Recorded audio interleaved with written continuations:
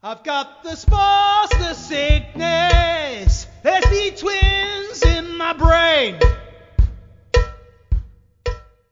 Michael van Toernout, Fem van Empel, Jente Michels, Zoe Backstedt, Aubin Sparvel, and Celia Géry.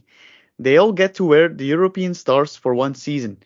Welcome back to Cross is Boss, the Domestique podcast in which you will discover all the ins and outs of the cyclocross world. I'm once again joined by the Domestique data analyst Dieter. Welcome, Dieter. Oh, thank you. Dieter, Storm Ciaran, or how to pronounce it, almost ruined the party. Did you enjoy the European Championships after all? Yeah, a lot. Saturday sucked because I was looking forward to the races on Saturday, and then my Saturday was pretty boring. I played a lot of Chapter 1 Fortnite, but then my Sunday was pretty fun because you could watch cross all day. So yeah. That day of the Europeans, is that one of wearing sweatpants and chilling on the couch for you? Yeah, for me, I was actually really looking forward to it. I even woke up early Sunday. I think it was because I was looking forward to the cross because I never wake up early if I don't have anything to do. And why were you so excited? Men's race, I thought that would be a pretty exciting one. I thought the same about men under 23. And women under 23 and women elite were meant to be two pretty boring races, I think. So I was looking forward to the two men races a lot, to be honest. All right, mate. The format of today looks like this. I've prepared 7 takes about the past cyclocross week. I'll read them one by one and you can start a discussion. Here we go with the first one. Koppenberg Cross was the best race we've seen so far this season.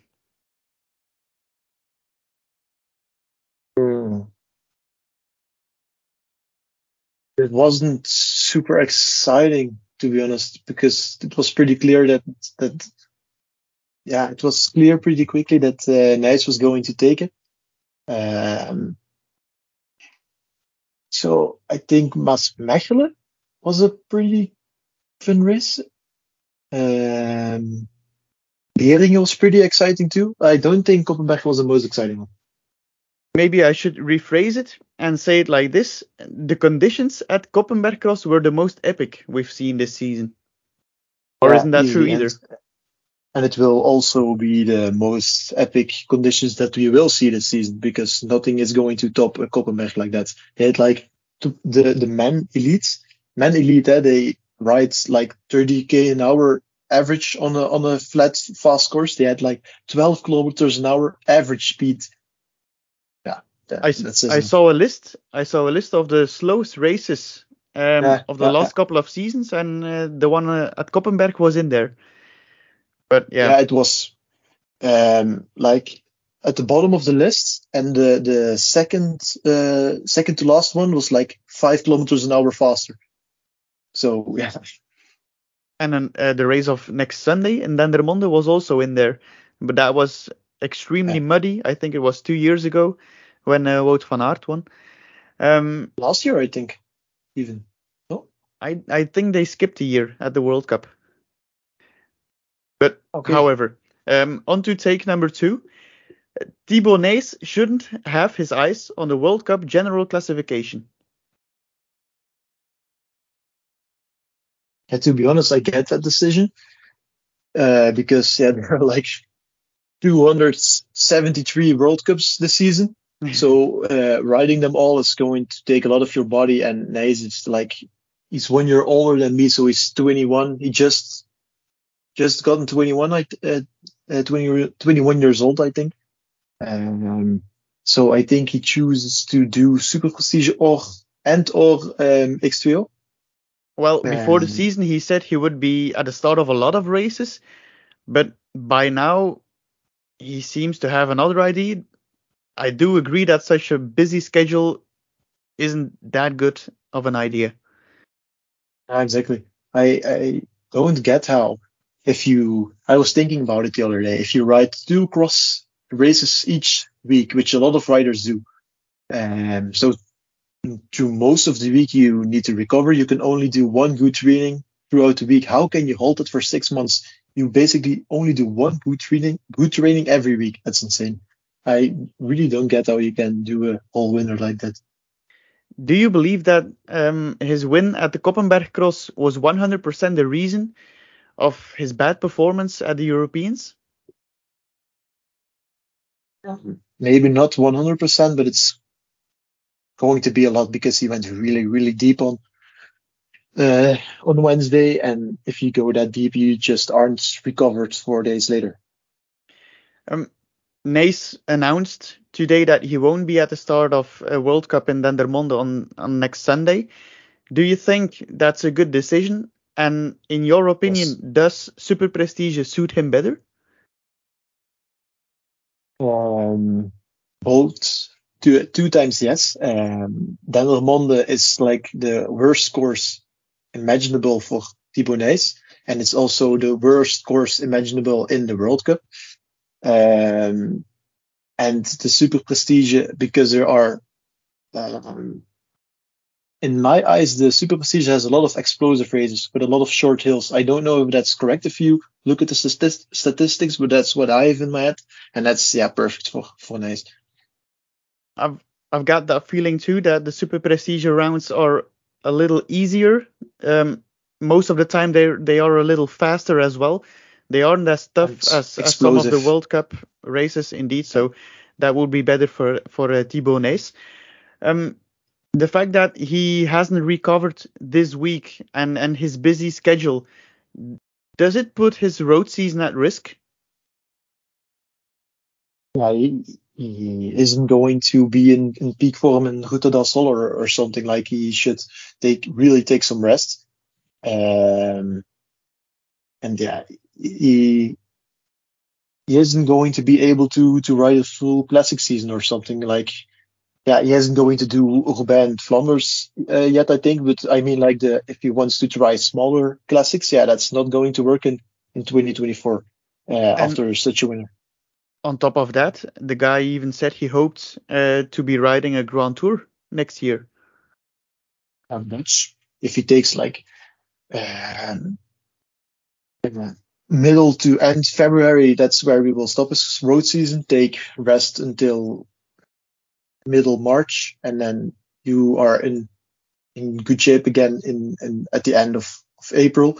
And I thought he said he wanted to do Vuelta, so that's He wants to do Vuelta that close to the start of the cyclocross season. It's pretty surprising. But this was his last full cross winter. He said, like, he's probably going to evolve to Van der Poel, Pidcock, Van Aert cross season after this one. Makes sense. Take number 3. Despite skipping the next 2 weekends, Van Empel will still win the World Cup easily. Like this. 2 fingers in the nose. Yeah. I read a calculation about that somewhere. Yeah, Van Empel is, or maybe Puk Pietersen, because she does 1, 2. I think Troy is a World Cup, and she is doing it, and Van isn't.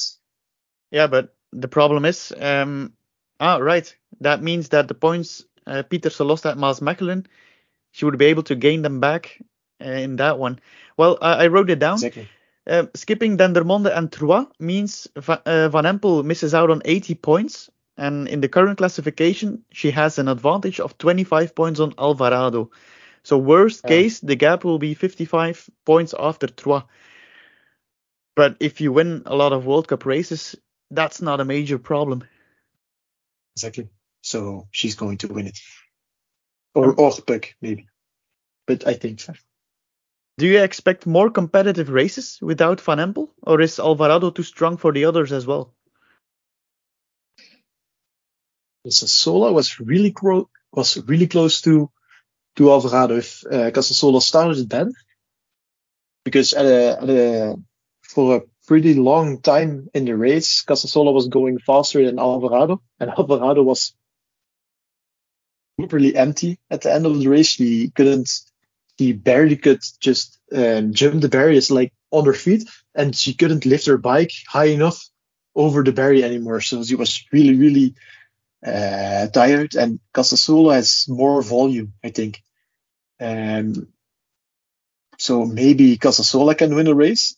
That would be pretty amazing, to be honest. But is she going but I to think Super her Prestige, for instance? Do you know that? I have no idea. Which I try to search her on social media, and I try to find more about her, but I could find barely anything. Well, you really showed me that you're an expert in cyclocross last weekend. You were one of the few people who predicted a top 3 for Casasola. Where did that come from?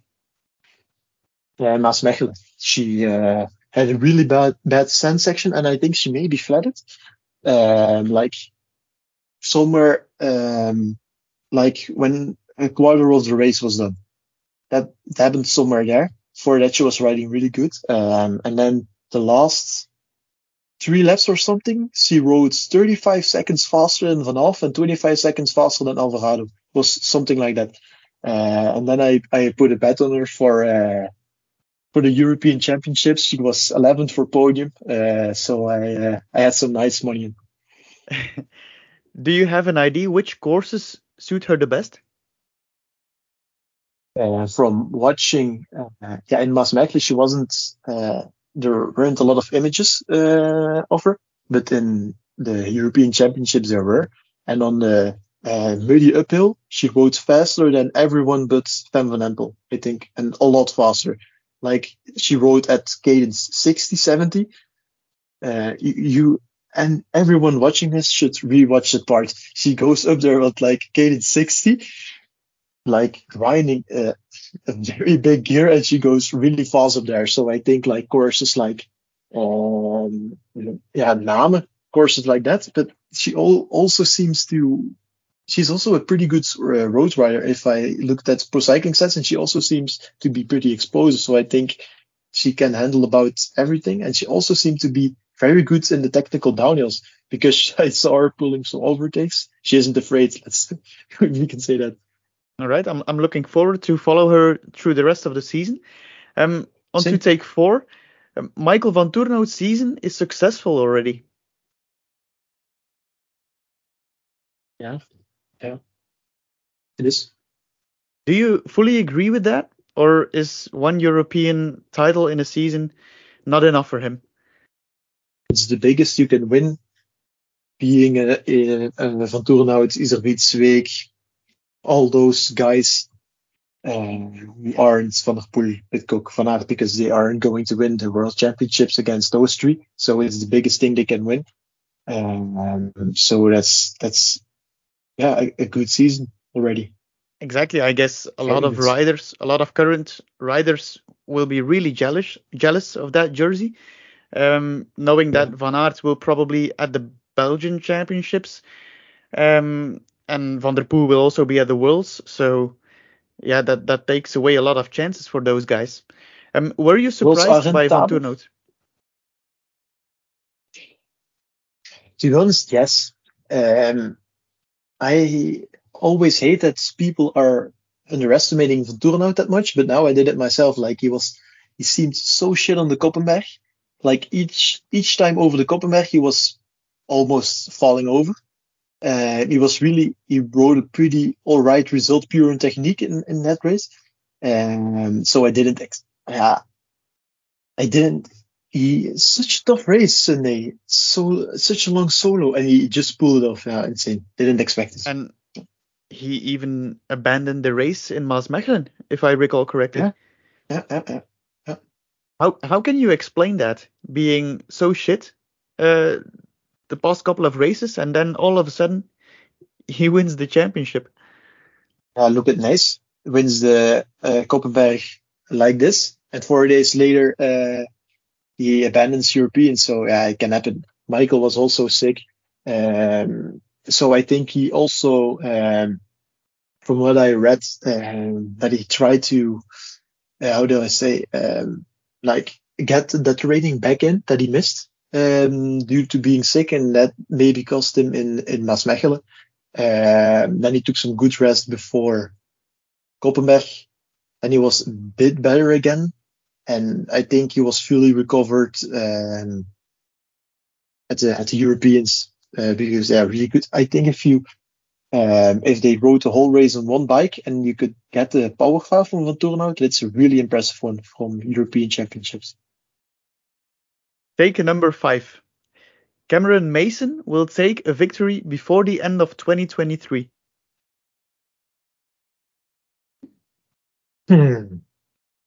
Dendermonde maybe? Dendermonde has to be Dendermonde or Dublin then. Well, he joined us. He joined us last week, and he said he needs a course with big efforts of around 1 minute, if I recall correctly.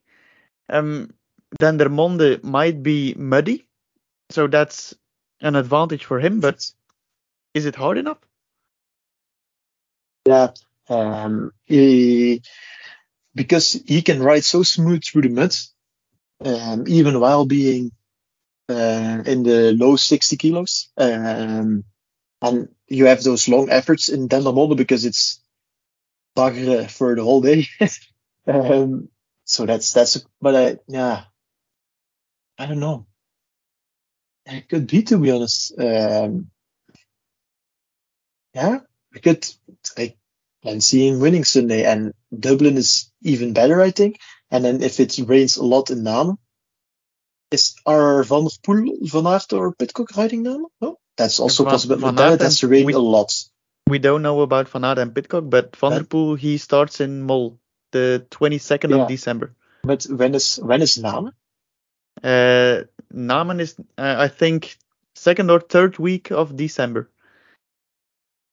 That's dangerous for Pidcock or Van Aert, then maybe they ride there. Yeah, then it's not happening. Dieter, you predicted the European Championships on Twitter for Domestique. You gave stars to all men elite favorites. You only gave 1 star to Cameron Mason, so you must be surprised after last Sunday. Everywhere I was reading, even if it rains a lot, the course isn't going to be super muddy. It's not going to be a hard course. It's always going to be a fast course. It rained so much on Sunday that at the end they had like 20 kilometers average.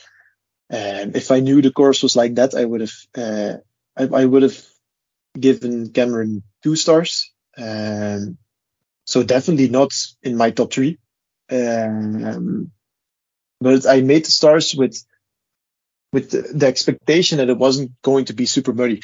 It sounds like a lot of excuses that I know it. I also wouldn't have put Van der Haar at the top then if I knew it was going to be muddy. So yeah. Mason only finished 7 seconds behind Michael Van Turnhout. What was the difference between the two of them? I think Mason was better than Van Turnhout, to be honest. Where did he lose it? When the Dutch were being donkeys and when they gifted Van Turnhout 20 seconds. No, to be honest, it was a tough situation for the Dutch because Nieuwenhuis was trying to control it, but he then fled it. So they had no one near the lead, and the Belgians blocked the whole thing. So Van Turnhout was really lucky, to be honest, also. On to take 6. Eli Iserbyt can't be happy with his start of the cyclocross season. He is in good form. He's riding podiums consistently before the Europeans. At the Europeans, he fled it all. Otherwise, he would have also podiumed, I think. Yeah. So, Iserbyt won 2 of his 8 races, both super precise rounds at Overijse and Ruddervoorde, but I can't imagine that he didn't hope for more before the season really started. Also, the Europeans were quite disappointing for Iserbyt before the race started. And in the interviews in other races, he always said, I'm not the favorite. He pointed towards Thibaut Nys, for instance. But what was he, 6th? Yes, I think. Yeah, it's not good enough. Next Sunday, there's the World Cup in Dendermonde. The big man behind that race is the team manager of Iserbyt, Jurgen Mettepenningen. Michael van Toornout and Iserbyt, they really can't afford to lose that one.